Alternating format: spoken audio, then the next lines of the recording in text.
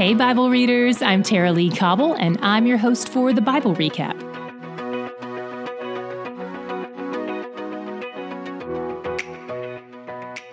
If you're doing our New Testament plan, today we finished our 13th and 14th books, and if you're doing the whole Bible, we finished books 52 and 53. Paul wrote today's two letters while in prison, though we're not sure which prison. Maybe Rome. The first letter is to a church at Colossae in modern Turkey. He didn't plant this church and he hadn't met them, but he's friends with one of their church leaders who filled him in on some problems they're having. He starts out by thanking God for their faith and hope and love, and asks God to grow their knowledge and wisdom. He wants them to know and love God with their minds, and he wants to see it bearing fruit in the way they live their lives. And he says they have what they need to do that because God is the one who empowers them. Then he goes on to remind them exactly who Jesus is. Colossians 1:15 through 20 is one of the most succinct, beautiful descriptions of who Jesus is in all of Scripture. If you've been wanting to memorize Scripture but aren't sure where to start, this is a great spot. More on this in a minute. He says Jesus has reconciled us to the Father and presents us holy and blameless to him, provided there really has been a heart change. Perseverance will be the evidence of a new heart. Verse 24 is a challenging verse to understand, but given what Paul and Scripture say about Jesus' suffering elsewhere, we know he can't be saying there's something lacking in what Jesus did on the cross. After all, Jesus said, "It is finished." Most scholars think verse 24 is saying something like this. Paul rejoices in his sufferings because he knows they're a necessary part of fulfilling his role in spreading the gospel of Christ. This is part of his assignment from God and God's assignment for the church at large, and God's power is at work in him to fulfill it. In 2:2, Paul says something that should be an encouragement to us. He says he wants them to reach full assurance of understanding and the knowledge of God's mystery, which is Christ. In other words, he wants them to know that they know that they know Christ. He goes on to say that all the treasures of wisdom and knowledge are hidden in Christ. Wow. The more they dig in to know Christ, the less they'll be led astray by deception. There are two primary ways they're prone to deception. One is by the local philosophies and idol worship, and the other is by the Jewish laws and traditions, which don't apply to them as Gentiles. They're having the same problem with this that we've seen in other churches. They're contending with the lie that they have to convert to Judaism before they can convert to Christianity. Paul says, look, you don't need to be circumcised. Your hearts were circumcised in Christ. You were dead, and God came to you and made you alive and forgave your sins. That's all the evidence you need. He warns them against participating in spiritual and religious practices that aren't connected to Jesus. There's a lot of language in this section where Paul seems to indicate a demonic connection, like when he says Jesus disarmed the rulers and authorities. It's possible he's talking about in the spiritual realm.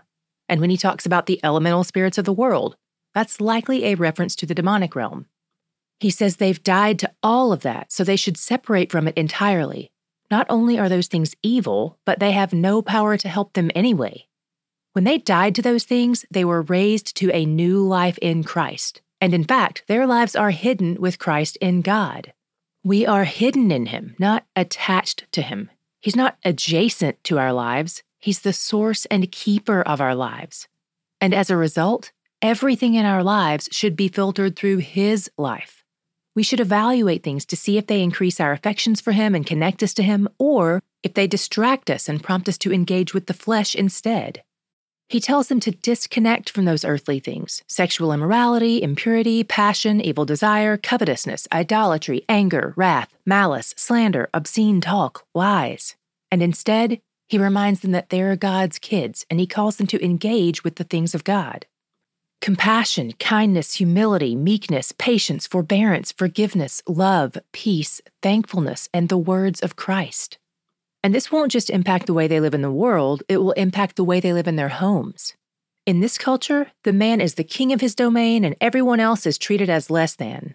But Paul tells the husbands to be loving and gentle, to take care not to be discouraging to their children. This would have been revolutionary in a day when children and women were often treated as property. He tells the bondservants to act with honor, and he tells their masters to treat them with honor. Often, being a bondservant was a mutually beneficial arrangement where someone could pay off debt and have their needs met, but there were obviously scenarios where the master abused his position.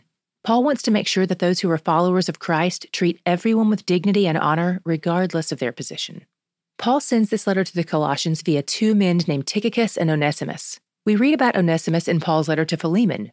In this book, Paul starts out by thanking God for Philemon's love and faith. Paul's humility is so evident in this letter. He doesn't use his position to issue a command, but to make a request. He shows that he's practicing what he preaches by treating everyone as equal. He says he's writing on behalf of Onesimus, who is like a son to him. At some point since Paul has been in prison, he met Onesimus, who was a former bondservant or slave to Philemon, but he stole from Philemon and escaped. Since then, he converted to Christianity and became one of Paul's assistants. Paul says he'd love to keep Onesimus around because he's such a huge help to him, but he knows the better thing to do is to send him back and aim for restoration between the two of them. By the way, Paul sends this letter to Philemon via Onesimus. Yikes. I bet Onesimus was shaking in his sandals on the way there. I imagine him standing there as Philemon reads the letter, waiting to see if there's a change in his face when he gets to the part where Paul begs him to welcome Onesimus back, not as a slave, but as a brother in Christ, as an equal. And Paul offers to pay any remaining debt Onesimus has with Philemon, just like Christ did with our debts. Wow. He tells Philemon to prepare a guest room for him because he's hopeful he'll get out of prison someday and can come for a visit. Paul is old now, but he's keeping his passport up to date just in case. My God shot was in Colossians 1:15-20, the beautiful description of Christ. I want to walk through it verse by verse. Verse 15 says, He is the image of the invisible God. If we want to see what the Father is like, if we want to see what the Spirit is like, we look to Christ. He reveals them. It goes on to say, He is the firstborn of all creation. This doesn't mean he was created. He wasn't. He has always existed. The word firstborn here is a declaration of his authority over all creation. And verse 16 tells us why. For by him all things were created in heaven and on earth, visible and invisible, whether thrones or dominions or rulers or authorities, all things were created through him and for him. He made everything, and everything serves his purposes. Verse 17 says, And he is before all things, and in him all things hold together. Not only did he make everything, but he sustains it all. Verse 18 says, He is the head of the body, the church. He is the beginning, the firstborn from the dead, that in everything he might be preeminent. Jesus rules over everything. He started everything. He has authority even over death. There isn't an atom in all of creation over which he doesn't reign. Verse 19 says, For in him all the fullness of God was pleased to dwell. He is God, fully. Verse 20 says, And through him to reconcile to himself all things, whether on earth or in heaven, making peace by the blood of his cross. Jesus brings the fullness of his deity to the cross, and its impact echoes through all of his creation, bringing restoration to all things he made, not just things on earth, but things in heaven too. And for all those reasons and more, I say with certainty, he's where the joy is. Tomorrow we'll be reading Paul's letter to the Ephesians. We'll link to a short video overview in the show notes to help set you up for success, so check that out if you've got 8 minutes to spare. Lots of you ask us for recommendations on a study Bible or commentary. What a great thing to invest in. We've put links to our favorite study Bibles and resources in our Amazon storefront. You can check them out at amazon.com/shop/The Bible Recap, or click the link in our show notes. We can't escape Christmas music. We hear it at the grocery store, at the mall while Christmas shopping, and on every radio station this time of year. But how well do you really know Christmas songs? Watch Hope Nation's new Christmas Song Battle with your family and friends and see who of you knows your Christmas music best. Click the link in the show notes to check it out.